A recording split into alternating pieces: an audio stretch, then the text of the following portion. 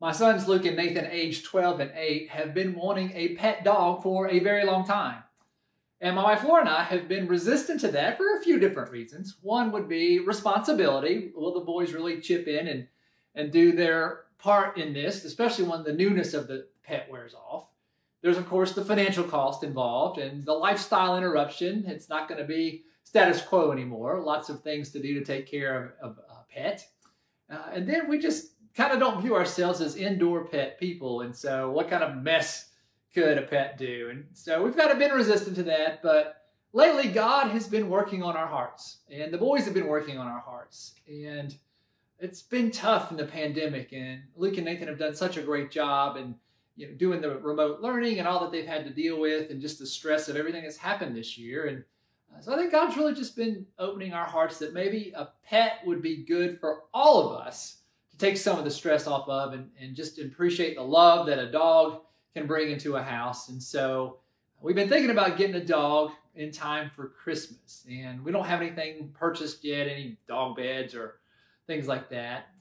But this weekend, an opportunity arose to adopt just a precious little puppy. And we decided to go for it. And so I'm happy to introduce to you today little Bella. Baby Bella puppy that we have adopted and we've all fallen in love with. And now we are indoor pet people. Because how can you look at that puppy and not have that puppy melt your heart? And so we're excited about that. We're adjusting to life on the fly because, again, we didn't have anything at home to prepare for Bella's arrival. And now she's among us, we kind of had to scramble to go and get dog food and get her lined up with the vet and all that sort of thing. And so we made it happen. And I guess it reminds me of that old phrase, where there's a will, there's a way. And we didn't have it all figured out, but we're figuring it out. And our hearts were transformed. Our hearts were softened.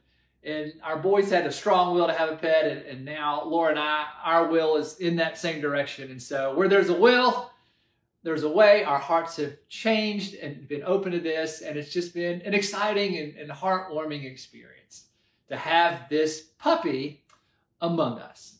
And I'm saying that just as I was getting ready to do this message for worship today, I stepped in a big old puddle of puppy pee. So my heart's really been changed. That didn't faze me. So anyway, probably too much information. But we have a puppy among us.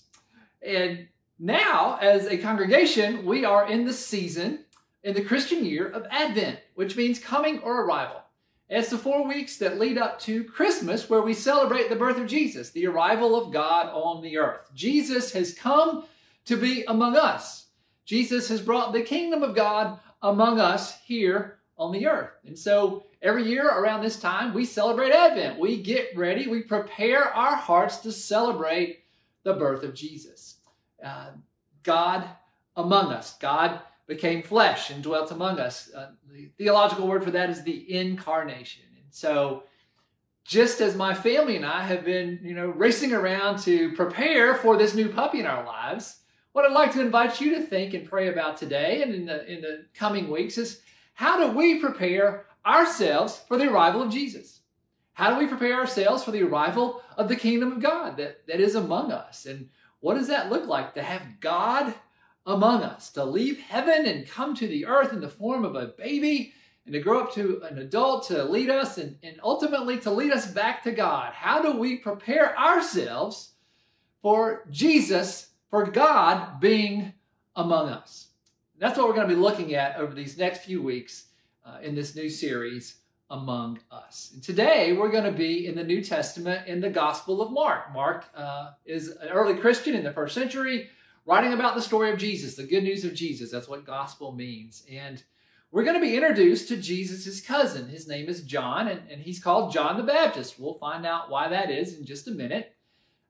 And John's role is to prepare the people for the coming of Jesus, to prepare the way for the Messiah, the Savior, to prepare the way for his cousin Jesus to come and to save us. And in the Old Testament, several hundred years before Jesus was born and came into the world, a prophet named Isaiah was given a message by God to say that this was going to happen, that God was going to send a Savior to earth. And so now John the Baptist, it's his role to fulfill what Isaiah spoke about hundreds of years before Jesus was born, that someone was going to come and prepare the way for Jesus. And that's John the Baptist, Jesus' cousin. So we're going to pick up today in the story of Mark, right in the first chapter, beginning with verse 1, as John comes to prepare the way for Jesus to be among us. The beginning of the good news about Jesus the Messiah, the Son of God, as it is written in Isaiah the prophet. I will send my messenger ahead of you who will prepare your way. A voice of one calling in the wilderness. Prepare the way for the Lord. Make straight paths for him. And so John the Baptist appeared in the wilderness, preaching a baptism of repentance for the forgiveness of sins. And the whole Judean countryside and all the people of Jerusalem went out to him. Confessing their sins, they were baptized by him in the Jordan River. John wore clothing made of camel's hair with a leather belt around his waist, and he ate locusts and wild honey. And this was his message. After me comes the one more powerful than I, the straps of whose sandals I am not worthy to stoop down and untie. I baptize you with water, but he will baptize you with the Holy Spirit. So we meet this wild kind of guy, John the Baptist, who's out in the wilderness. He's preaching this message of baptism and repentance, which we'll get to in just a minute about what does that really mean. He's wearing the camel hair and he's eating locusts and honey, and he's going out to try to get people ready for the arrival of Jesus. And I think today that's part of our role as well. How do we get ourselves ready for the arrival of Jesus, the arrival of the kingdom of God? And how do we get other people ready for the message of Jesus and the arrival of the kingdom? Now, one interesting thing about Jesus and Christmas is that ultimately, we celebrate Christmas and we give great gifts to one another and all that kind of stuff. And over the past several years in our church, we've also developed a tradition of recognizing that Christmas is not our birthday, it's Jesus' birthday. And so one way that we prepare to welcome Jesus is to get Jesus a birthday present. Now, you might be wondering, well, what do you get Jesus, who's God? What kind of present do you get? You talk about shopping for someone who has everything already. That's kind of a tall order to figure out what we can get Jesus as a birthday present to celebrate on Christmas. And so what we've done in our church over the past several years is we take up a special offering, a financial offering, and we give 100% of that away. This is our Christmas offering. And we typically choose 2 different charities or ministries that are doing great things for God, and we give them 100% of this. We split it 50-50 and give it 100% away. And it's been exciting to see what God has done through your generosity. And we fought sex trafficking in Charlotte with this money. We've helped the homeless find shelter and housing in Charlotte with this money. We've provided clean water for the people of Haiti and several communities there. We helped get rid of millions of dollars of medical debt last year, and we've helped build medical clinics and helped other churches who are doing amazing things and don't have a lot of income. And so it's just been a joy to be able to give Jesus this gift by helping people in his name who are doing his work. And so this year, we really struggle with, leadership and I really struggle with, do we have a Christmas offering? Because, hey, we're in the midst of a pandemic. Lots of people are in trouble, lost jobs, the economy's bad. We just, are finishing up a 2-year capital campaign where we've been giving money for our new campus on top of what we're already giving to the general ministry of the church. And is it fair to ask people to give through a Christmas offering? And we understand that could be stressful for some of us who are watching today. And we also realize that we don't want to take the opportunity away for those of you who feel led and are able to give to the Christmas offering this year. And so what we decided was we're going to make it available. And if you feel led to give to the Christmas offering and that's something you want to do, that's great. And if you're not able to do that right now, that's okay as well, because we understand the circumstances in our country right now. We don't want you to feel any pressure, but we also don't want to rob you of an opportunity. And so we're going to take a little more of a low-key approach this year. And we're also going to focus just on one charity to support for Jesus this year. And I'm excited to introduce that to you today because we've talked a lot about battling racism in our nation and systemic racism and how do we do that. And our Christmas offering is a way of trying to do that. And our Christmas offering is going to be providing money for scholarships, college scholarships, through the United Negro College Fund, UNCF, that will support African American Black students in the state of North Carolina. And so I'm excited that we have an opportunity to do that because, again, racism is present in our education system. And just want to share just a couple of quick stats with you from the UNCF that kind of explain that. Only 6% of African Americans who took the ACT college entrance exam were college ready in the areas of reading, math, and science, and English, compared to 27% for all students. So it's almost a 3-to-1 disadvantage for African American students of being college ready. Also, 42% of African American college students graduate from college within 6 years, compared to 62% for all students. So 42% African American Black students graduate within 6 years, while 62% of all students graduate. So again, that's not that African Americans or Black students are less intelligent. That's not it at all. There are just a lot of obstacles to overcome in our system of education. And so the UNCF helps combat that. Listen to some of this good news that we can share from them today. Those who receive a UNCF scholarship, 70% of them will graduate from college. 70% of those who receive one of these scholarships will graduate from college. And these scholarship recipients graduate at nearly twice the rate of all African American college students. So it almost doubles the opportunity or percentage of a person's ability as an African American to graduate from college if they receive one of these scholarships. And so it's a great opportunity for us to help young people, or actually people of all ages, college ages, to be able to graduate with a degree and further their lives and help our society. UNCF's trademark kind of catchphrase is, a mind is a terrible thing to waste, but it's a wonderful thing to invest in. So I would just invite you, as we prepare our hearts to welcome Jesus into the world and celebrate his birthday, to make a contribution to our Christmas offering. And you can do that either online or send in a check and just in the memo say Christmas offering, and 100% of that will go to the UNCF, and that will support African American scholarships in the state of North Carolina. Great way to prepare ourselves for Jesus and to be a part of spreading the kingdom of God in the world through the great gift of education. There's also something else that we can be doing to prepare ourselves to welcome Jesus among us. And that's really our relationship, focusing on our relationship with Christ. I want to go back into Mark's gospel and read a couple verses again about John the Baptist's message that he was giving ahead of Jesus' arrival. So from chapter 1, verse 4 and 5. So John the Baptist appeared in the wilderness, preaching a baptism of repentance for the forgiveness of sins. And the whole Judean countryside and all the people of Jerusalem went out to him, and confessing their sins, they were baptized by him in the Jordan River. So John's message is a message of repentance and confession of our sin. Sin is the stuff that we do that's wrong. The things that we do wrong to separate ourselves and create broken relationships with God and broken relationships with other people.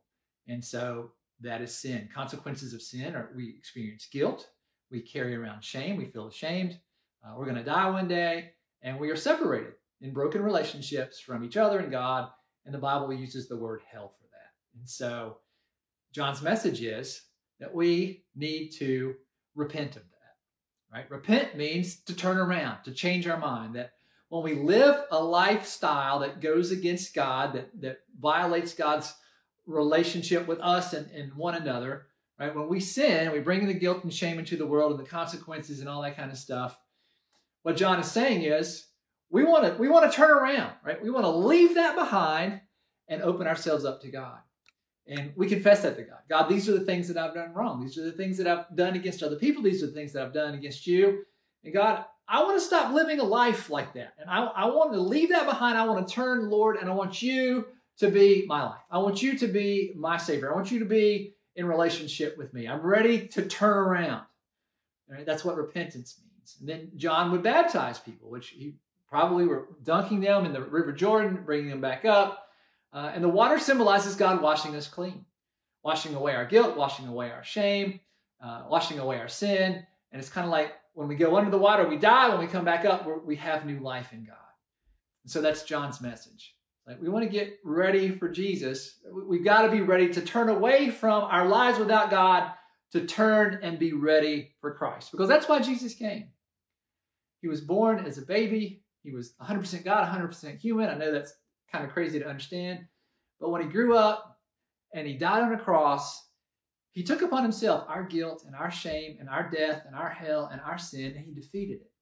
And when he came back to life, he gives us the opportunity now to be in a right relationship with God, that we can be forgiven of our sins. We can live life to the full now. We can live forever in the kingdom of heaven.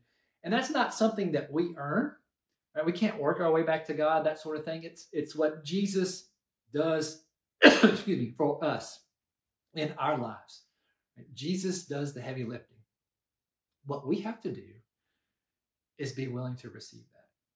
And that's what John's doing. He's trying to, you're working in a garden, you're trying to break up that hard ground. John's trying to break up the hard ground in our hearts to say, when we're living apart from God, or we're living a lifestyle that doesn't match up with God, then we need to turn away from that. And we need to be open and ready for Jesus to forgive us because of what he did on the cross, right? This free gift to us, it's called grace. And when we believe in Jesus and we invite him into our lives, right, Jesus does the heavy lifting. John also says that Jesus is going to give us the Holy Spirit.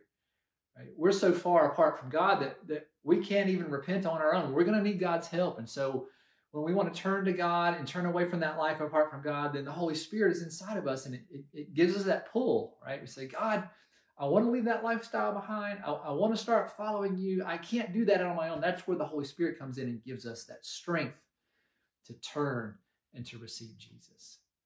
Right? So as we think about the ultimate gift that we can give to Jesus, the ultimate way that we can pray for Jesus is that we can surrender our will, right, our way, and open ourselves up to God's way, and to turn away from life without God and to turn to God with the power of the Holy Spirit to receive Jesus' forgiveness that Jesus makes possible on the cross, right? And so that we can now live life to the full in Christ now and forever in the kingdom of God. That is an amazing way for us to prepare for Christ, and then to be able to share that good news and spread the kingdom of God with our friends and our family and the people that we live around and that we work with and go to school with. So this repentance and this confession, as we turn and allow Jesus to be our Lord and Savior, and that we want to follow Christ. You know, we talked about where there's a will, there's a way. All right, my boys had a will to get a puppy. Laura and I finally surrendered our will to get a puppy, and we found a way, and we made it work. And God's will was not for us to be separated from God. God wants to be in a right relationship with us. That was God's will, and so God found a way to do that.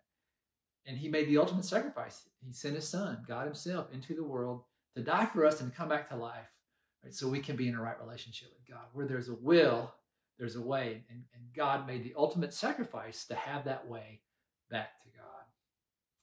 So what?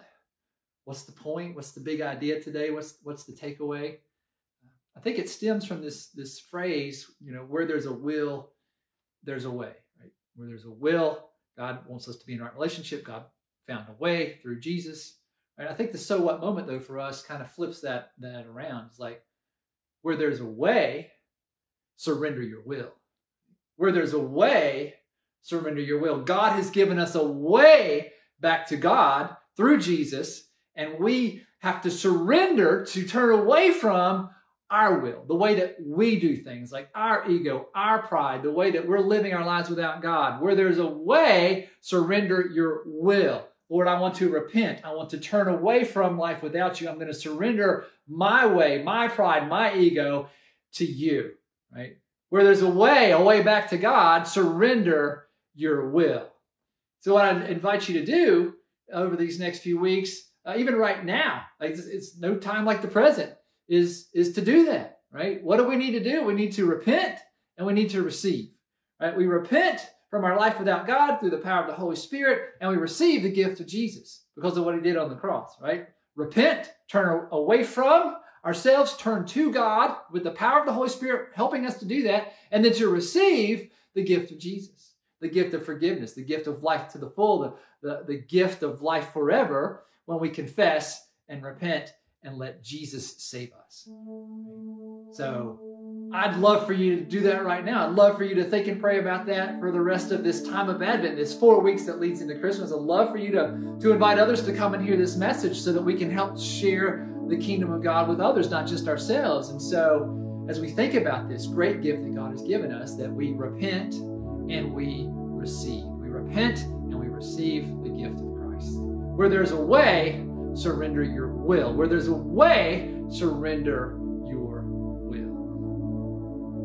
Well, of course, we're on cloud 9 at our house with our puppy named Bella, little Bella, and little baby Bella, and she's captured all of our hearts. And my 8-year-old son, Nathan, was talking to Laura the other day, and she relayed this to me, and it just brought me great joy. And he had said to her, he said, Mama, Christmas is coming up, and we need to get a stocking for Bella. We need to have 5 stockings to hang on the mantle, which is right behind me here. It'll be Christmas soon, and we'll have all that stuff up. But he's like, we need 5 stockings because we're now a family of 5. We need 5 stockings because now we're a family of 5. And it's just great to see the love that our boys have for this new little puppy, and that they are really see our dog. We all see our dog now as part of our family. And I think on a much grander scale, that's exactly what God's doing for all of us. But God says, I want you to be a part of my family. I created you in my image. I love you. You're beautiful. You're amazing. I have such great plans for you. And I understand that all of you are human and you make mistakes and you turn away from that. And so I want you to be in the family so much that I sent my son into the world to die for you so that you can be in a right relationship with me. God says, I want you to be a part of my family so much that I sent my own son to come and to save you. Right? Where there's a will, there's a way. Right? God wants us to be in a right relationship. He sent his son. God wants us to be in the family of God. And so where there's a will, there's a way. Where there's a way, surrender our will. Be a part of God's family. Doesn't that sound inviting? Be a part of the family of God. God loved you so much that he sent his only son into the world so that you can be in a right relationship with God. Where there is a way, surrender